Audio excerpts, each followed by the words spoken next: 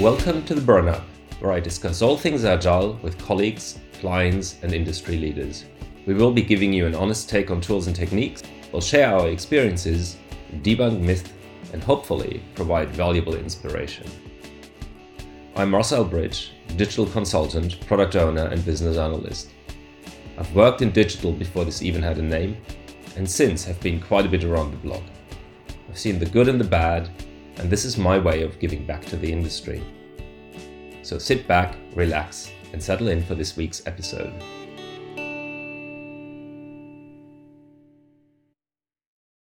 Happy New Year and hello to the first episode of 2022. We'll kick Season 3 off with an exciting chat about chaos engineering with my colleague Lyndsay Prewer from Equal Experts. I should say that Lyndsay has an excellent conference talk about chaos engineering, which we'll reference a number of times. Lyndsay and colleagues from Equal Experts have also written a chaos engineering playbook, which is freely available. I'll put links to both into the show notes, which you can access either via your podcast player or via theburnup.com. But now, without further ado, let's kick off today's episode. I know you because we've worked together years ago at Marks & Spencer. You as a delivery lead, I was doing product and analysis. And I think I realized that the way you work, I enjoyed that because you care about people and teams and you were always trying new things out. Over the years, I've seen you do very different jobs. I mean, always in the delivery space-ish, but you've kind of moved around a little bit. I think that was quite interesting. Then recently you got into this, I'm not sure whether this is a side hustle or a thing, but you got into chaos days a little bit more. Yes, yeah, that's right.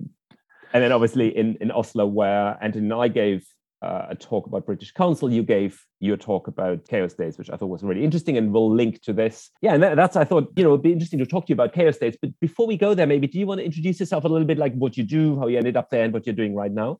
Sure, certainly, Marcel. And my name's Lyndsay Prewer. I'm currently working as a delivery lead for Equal Experts. And the delivery lead is a very broad title. I get involved in all sorts of things from leading single or multiple delivery teams, also doing some kind of product ownership, also looking at architecture, worrying about all of the things that can cause a delivery to go wrong. A few years ago, I was working on a very large public sector platform where we had a few platform-based teams looking after things like the CI/CD systems, the logging, monitoring, and alerting systems, the actual infrastructure. And they provided this platform to around 50 to 60 delivery teams that were providing public-facing services and APIs. And it was there that I started getting involved in Chaos Days. And that's where we had improved the resilience of the platform to a sufficient extent that we wanted to explore more about it. And through that, I guess prior to that as well, my background in helping teams improve their delivery, I've had a strong interest in understanding why things go wrong in production.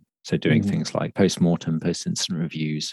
Can I just ask you on that, Lyndsay? Sure. Was this just a theoretical interest, or was this because you had been burned before and you thought there was something to really sort out because you didn't want to be on the receiving end of another stakeholder complaining why things go wrong? That interest in postmortems and improving resilience came about through being in various organizations where we had several production incidents. Right. So this is going back about 10 years, where I was at an organization that we were delivering weekly into production. So it moved to more of a continuous delivery approach from 6 monthly releases. And it was a large cloud-based system used by multiple tenants. And when we were doing various releases and trying to go fast with our releases, we found that those led to production issues. And I saw the benefit in whenever we had a production issue to get the team together and to go through step by step what happened, right? So that we could learn more about the system, more about how we responded to that issue and what we could do to improve our response next time, and how we can design our systems to be more resilient. And that interest in postmortems and learning from failure is what led me to be more interested then in different types of ways of improving the resilience of systems. And Chaos Days and chaos engineering is one branch of engineering that allows you to focus on resilience.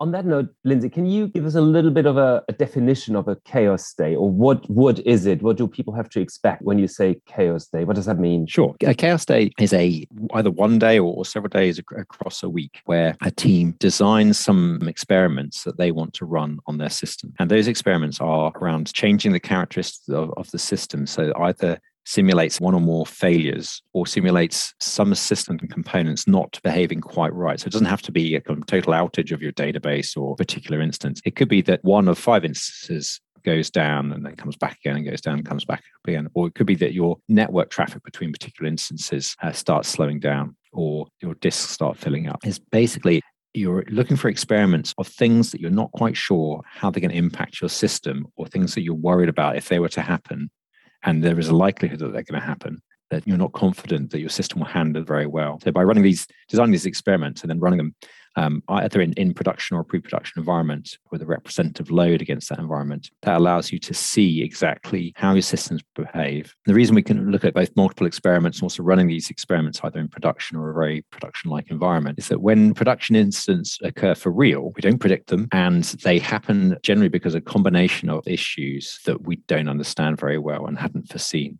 And so a chaos day allows us to control the failures and the slowdowns and the changes that are happening, and for us to very, very kind of closely observe how they impact the system, and also observe how do the teams that normally look after those systems respond to remedy those issues.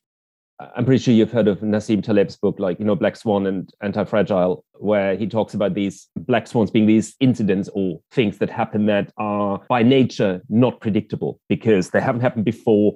So everything we can predict, we can test for, we can write tests for, right? Therefore, it's not a problem. Yeah. It's the unknown unknowns, really, testing for those, and then also exploring, as you said, team behavior when it comes to the unexpected or even the expected, but seeing how the team reacts and maybe honing that skill of dealing with incidents. So I guess my question is that the key value of running a chaos day? Obviously, this takes time, effort. Sure. Teams can't build stuff while they're running these things, and it creates chaos, possibly, as you know. So how do you sell this to senior stakeholders? Why is this a good thing to do? There's lots of benefits to running a chaos day. I think the starting point in trying to sell it or explain it to a senior stakeholder is that generally the systems that we're working with today, modern IT systems, are very, very complex systems. Complex because they're made up of many, many components, and those components have different dependencies, interact in different ways. And because of the amount of complexity, the number of different components, the way they interconnect, we can't, as you said, predict exactly what will happen when one of those components or several of those components fail. It's the emergent behavior. Yeah. So if it's a very simple system with just two components with one connection between them, then we can probably simulate all the different failure conditions and test those. But with modern complex systems, we can't cover all of the different types of failure conditions. Plus, modern systems that are very large, they need multiple people to look after them and to respond when something goes wrong. And those people form a system themselves. Different people have different mental representations of what they're working with. I think this is a really good point. We sometimes miss. We think we can write all the end-to-end tests we need to write and whatever, and we forget that it's people, systems, and technology together, right? People is a totally different dimension and dynamic on top of that. Absolutely. And that's where chaos days are really provided a significant benefit, in that there's things people learn throughout the whole process about their system, about what can cause it to fail and how those failures manifest, and then how to more effectively respond. When I'm explaining this to a stakeholder, I would probably generally start by asking, what things are they worried about with their system, their service? Have things gone wrong in the past before? Are they worried about certain things happening again in the future? And do they have any significant events coming up? Maybe a Cyber 5 type peak, or if there is a business event, so maybe a launch of a new service or product that's going to suddenly drive lots of traffic to their site. Are they confident that their site or service will perform without any problems? And if they have any kind of particular concerns, or if it's a new kind of piece of architecture that they're introducing, then I'd explain that chaos days are a very low risk way of getting extra confidence in the kind of resilience of your system and detecting early and in a controlled way how something could go wrong, and saving the cost and embarrassment of things going wrong in production in an uncontrolled way. You said low risk here. It's clear from how you've been talking about it that it is. But at the same time, when I mentioned this to one of my recent clients, he hadn't heard of this concept and he thought it was quite interesting. And then when I explained to him a little bit what it was, he said, oh yeah, that's what the cool guys do, what the Netflixes and the Amazons and whoever do. But, in our organization, that would never pass OPSEC, InfoSec. And no stakeholder would want to take risk because they would be like, well, hang on, you're creating problems and bugs. And as you said, you need to do this ideally on production. So how do you sell this in terms of taking the fear away that you're literally fucking up their system. Sure. If you have an environment that is not production, but is very like production, so ideally if you're using what we call cookie cutter environments, where you set up your infrastructure and deploy your services in exactly the same way to those environments as you would production, then using a pre-production environment is absolutely fine for doing chaos testing in chaos days. The only requirements are that, firstly, that it's a representative environment of production, so the similar problems will manifest in similar ways. Secondly, that you can put a load on that environment, so you can send requests and traffic to that environment that will be similar enough to production that if things go wrong, you'll see the kind of problems manifest in the same way. Many organizations have performance tests set up that simulate production load, and that's a perfect way of inducing load when you're running a chaos day. Then finally, the way you observe things needs to be the same. So things like if you have logs or monitoring or alerting set up, it's important to have that configured on the environment you're doing your chaos day to be as it would be in production, because the monitoring, the logging is a key part of how we respond to an issue. So people need to be able to see exactly what they would see in production and be alerted in the same way. And going back to your question about the risk element, if you have a pre-production environment that ticks all the boxes I've described, then there is very little risk in running a chaos day on that. The only impact of running a chaos day on a pre-production environment is firstly the time it takes to prepare. And depending on the scale of chaos day, I would generally recommend running no more than 10 experiments. And you probably want a team of at least 2 to 5 people running those experiments. And they'll take a few hours to brainstorm what the experiments are and to design them, and then a day to run them. So your total cost is probably about 3 days for those 5 people.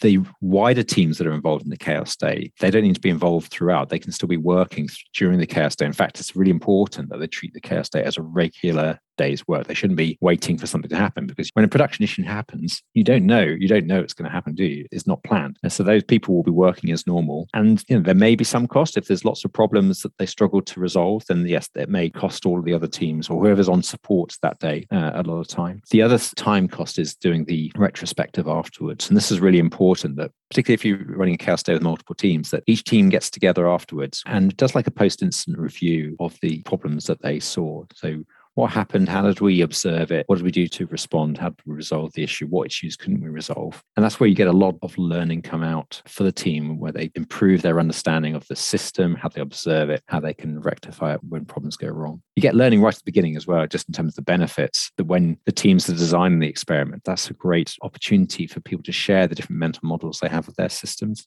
So the risks are kind of low if you're doing it in pre-production. You can do these experiments in production as well, but I wouldn't go there unless I could be certain and confidently explain to stakeholders that any experiments we run in production will have no noticeable impact on clients or business. And that's what Netflix and other organizations do. When they're running experiments in production, they know that the error threshold that those experiments will go up to will be no greater than the steady state error threshold. That is quite difficult to organize. Are chaos days right for every organization? Maybe the question is, organizations of different maturity, should they do different things for chaos testing? I think it's right for any organization that isn't having a production issue every week.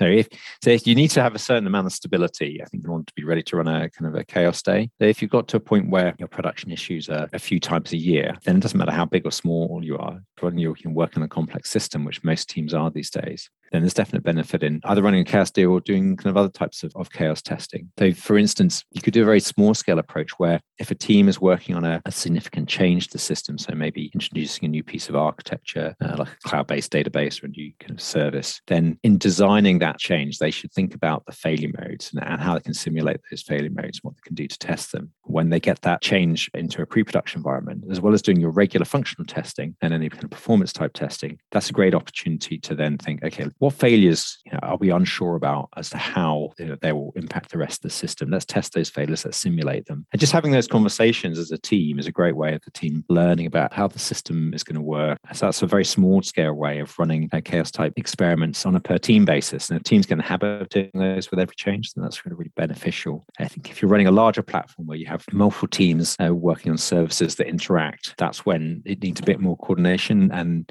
probably a bit more planning. It's helpful having one person do that facilitation to get people from those teams together to discuss what experiments they can run, how those experiments will interact, and coordinate that execution.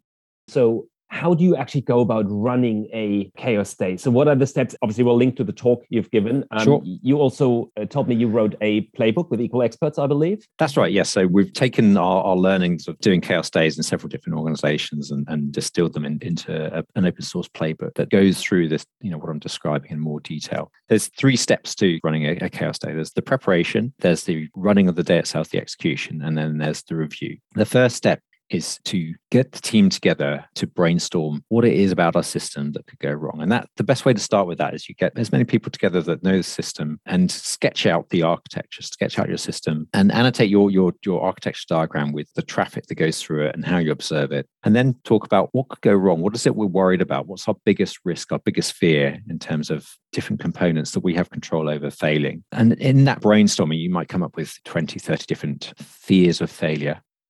The next step is then to prioritize those and pick 5 to 10 of your top risks that you want to learn more about. We have a framework for an experiment that you then do go into more detail on for those 5 to 10 risks. And it typically covers what is the failure that we're going to induce or simulate, what do we expect to happen, and how will it be observed. So then you go into kind of more detail about the actual steps to simulate the failure, describe more about what you expect the teams to do, what your hypothesis on how systems or teams will respond to resolve it. Very importantly, to also document, if it's not resolved, how will you roll back that change? Because you don't want to leave your system as a complete broken mess at the end of the day.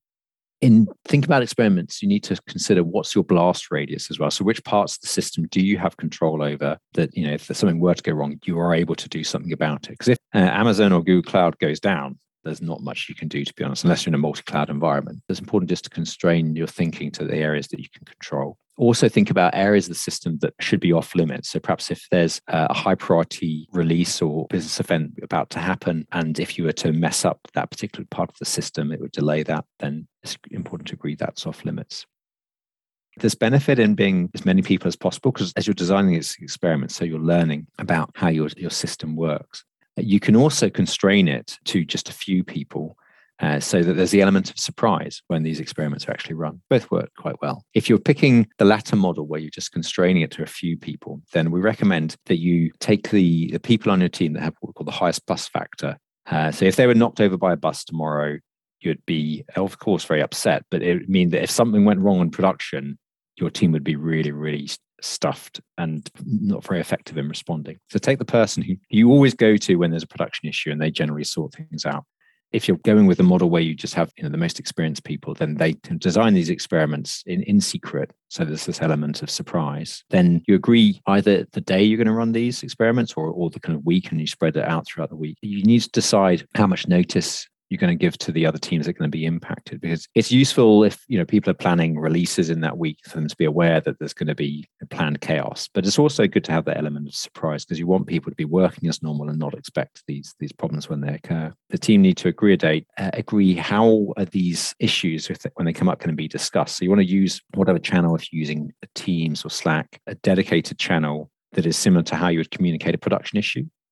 Just to again make it as realistic as possible and to give people that practice. It's like doing a fire drill. We're trying to help people develop habitual behavior. So you agree the date, agree how you're going to communicate, and then we go on to the kind of execution part. It's useful, I think, still having a facilitator involved in the execution, because the team that's running these experiments throughout the day or throughout the week, it's helpful to have someone just ensure that they're keeping pace. They're not spending all their time on a single experiment that's taking hours and hours to bring the system down, that they want to get through quite a fair number of experiments to maximize the learnings you get from this event.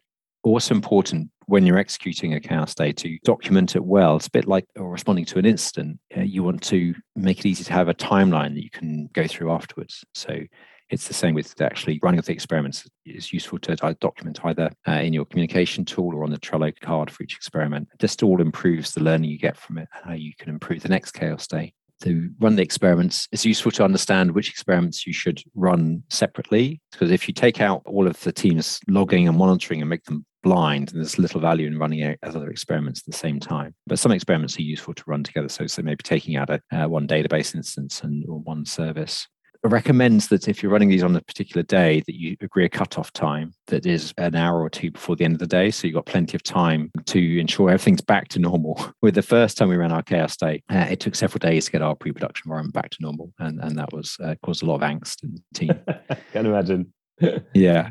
Get your environments back to normal. And then you move on to the kind of the third stage, which is the retrospective. So if it was just a small single team running a chaos day, then they meet together to run a retrospective that is a cross between doing a post-mortem. So you step through each experiment.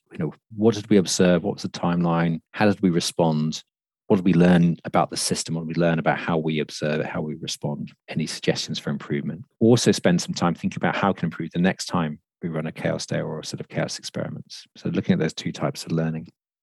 If you're running this with lots of teams, then I recommend each team run this kind of retrospective themselves, and then they summarize what their key kind of takeaways are, both in terms of what do we learn about the system that's improves its resilience or improves our way of responding to incidents, and what also can we do to improve the next chaos day. And then bring those key takeaways together into like a retro of retros where one person from each team shares them with the others, and then distribute the write-up of what you've learned so that other people in the organization can learn about it. Try and have that session within a few days of the chaos day. So that's, the 3 steps to get the most learning from a chaos day.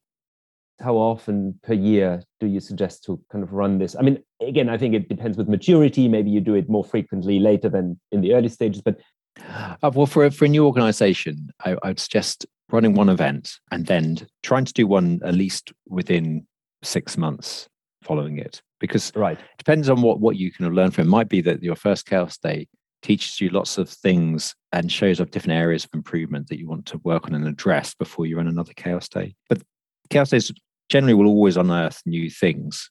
So I guess you need to pace them with the capacity of your team to absorb those learnings. Part of the kind of scheduling is with the chaos day, we're not trying to generate a massive to-do list for teams in terms of things to fix, new alerting or dashboards to add. It's a bit like a post-mortem. We're using it to learn about how the system works, how we respond to the system, and those lessons that we take away themselves help to improve the resilience of the system. I think as teams mature, so they want to get in the habit of running these chaos experiments on a much smaller scale. So with every significant change they're doing, it'd be good for teams to be doing their own kind of chaos day. For large systems, where you have multiple teams, having a regular chaos day every 6 months.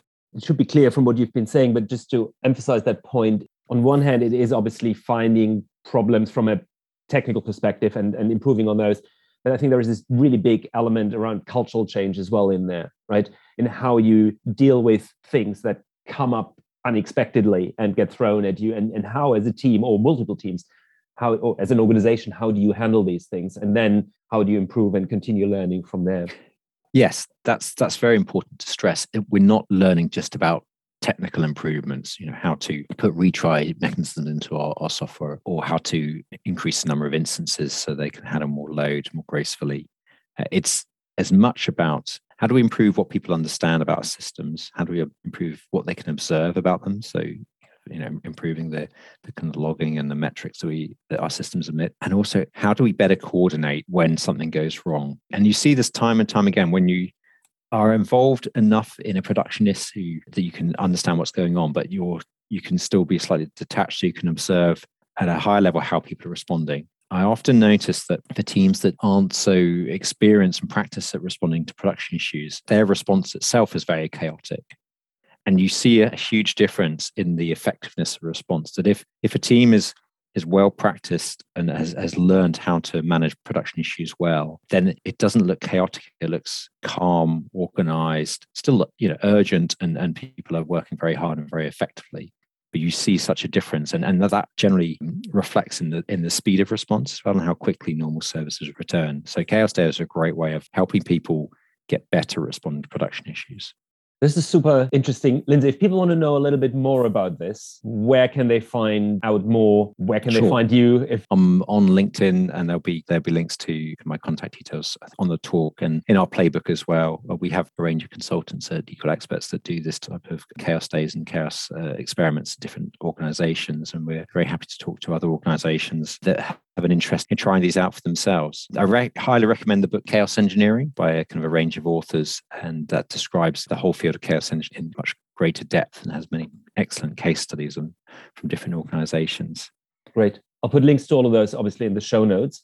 And then my final question, like, what are you doing at the moment? What's the next thing for you, either Chaos Day or other interesting things? I'm involved in something very different at the moment. So from April, I had quite a change in my role. So instead of being a delivery lead for a single small team, I'm now working as a technical program manager across a number of teams on a very complex system that has significant kind of mechanical and human elements to it. And that has been a fascinating system to work on, because when we have production issues, you're having to coordinate not just across technical teams looking at technical services, but also work with the people that are operating this system and understand what kind of mechanical aspects might be contributing to the issue. It's been a great opportunity to apply some of my experience of helping improve postmortems and how we can kind of run experiments to understand these systems better.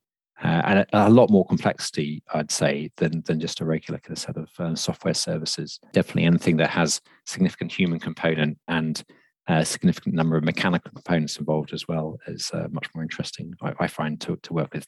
More tangible as well. So that's great fun. Is there any reason why, for a system like, I guess what you're describing could be an assembly line or something like that, why you couldn't do something like Chaos Days in an environment with a hardware component and heavy human processes? No reason at all. And I think they're just as good a place to apply the principles of chaos engineering to, providing you can still isolate the business from any impact. I think it's a very good idea, and because it's so much more complex as well. There's so many different ways these things can fail, and very hard to predict all these different failures. So running chaos engineering in that kind of environment is a very good idea. It's something that we've not got to yet, because I said that if you have a certain level of production instance, then you're getting lots of free learning already, and that's yes. The kind of state that we've been at, but things have been improving kind of recently. So I think in the new year, that's something that we'll be looking at running. And definitely before our next peak event, we've been talking about running a Chaos Day. Excellent. Cool. I might at some point in the future come back to you and see whether we can talk about the project you're working on right now. That sounds super interesting, especially as I said, the tangible nature of things. Lyndsay, thank you so much for taking the time to talk with me. I really appreciate it. Thank you. It's been great. And we'll leave it here. Remember, Lyndsay's contact details, links to his Chaos Day talk and playbook, all in the show notes. I hope to see you next time when I'll be talking to my client Anthony Nichols about starting a movement of agile transformation at British Council.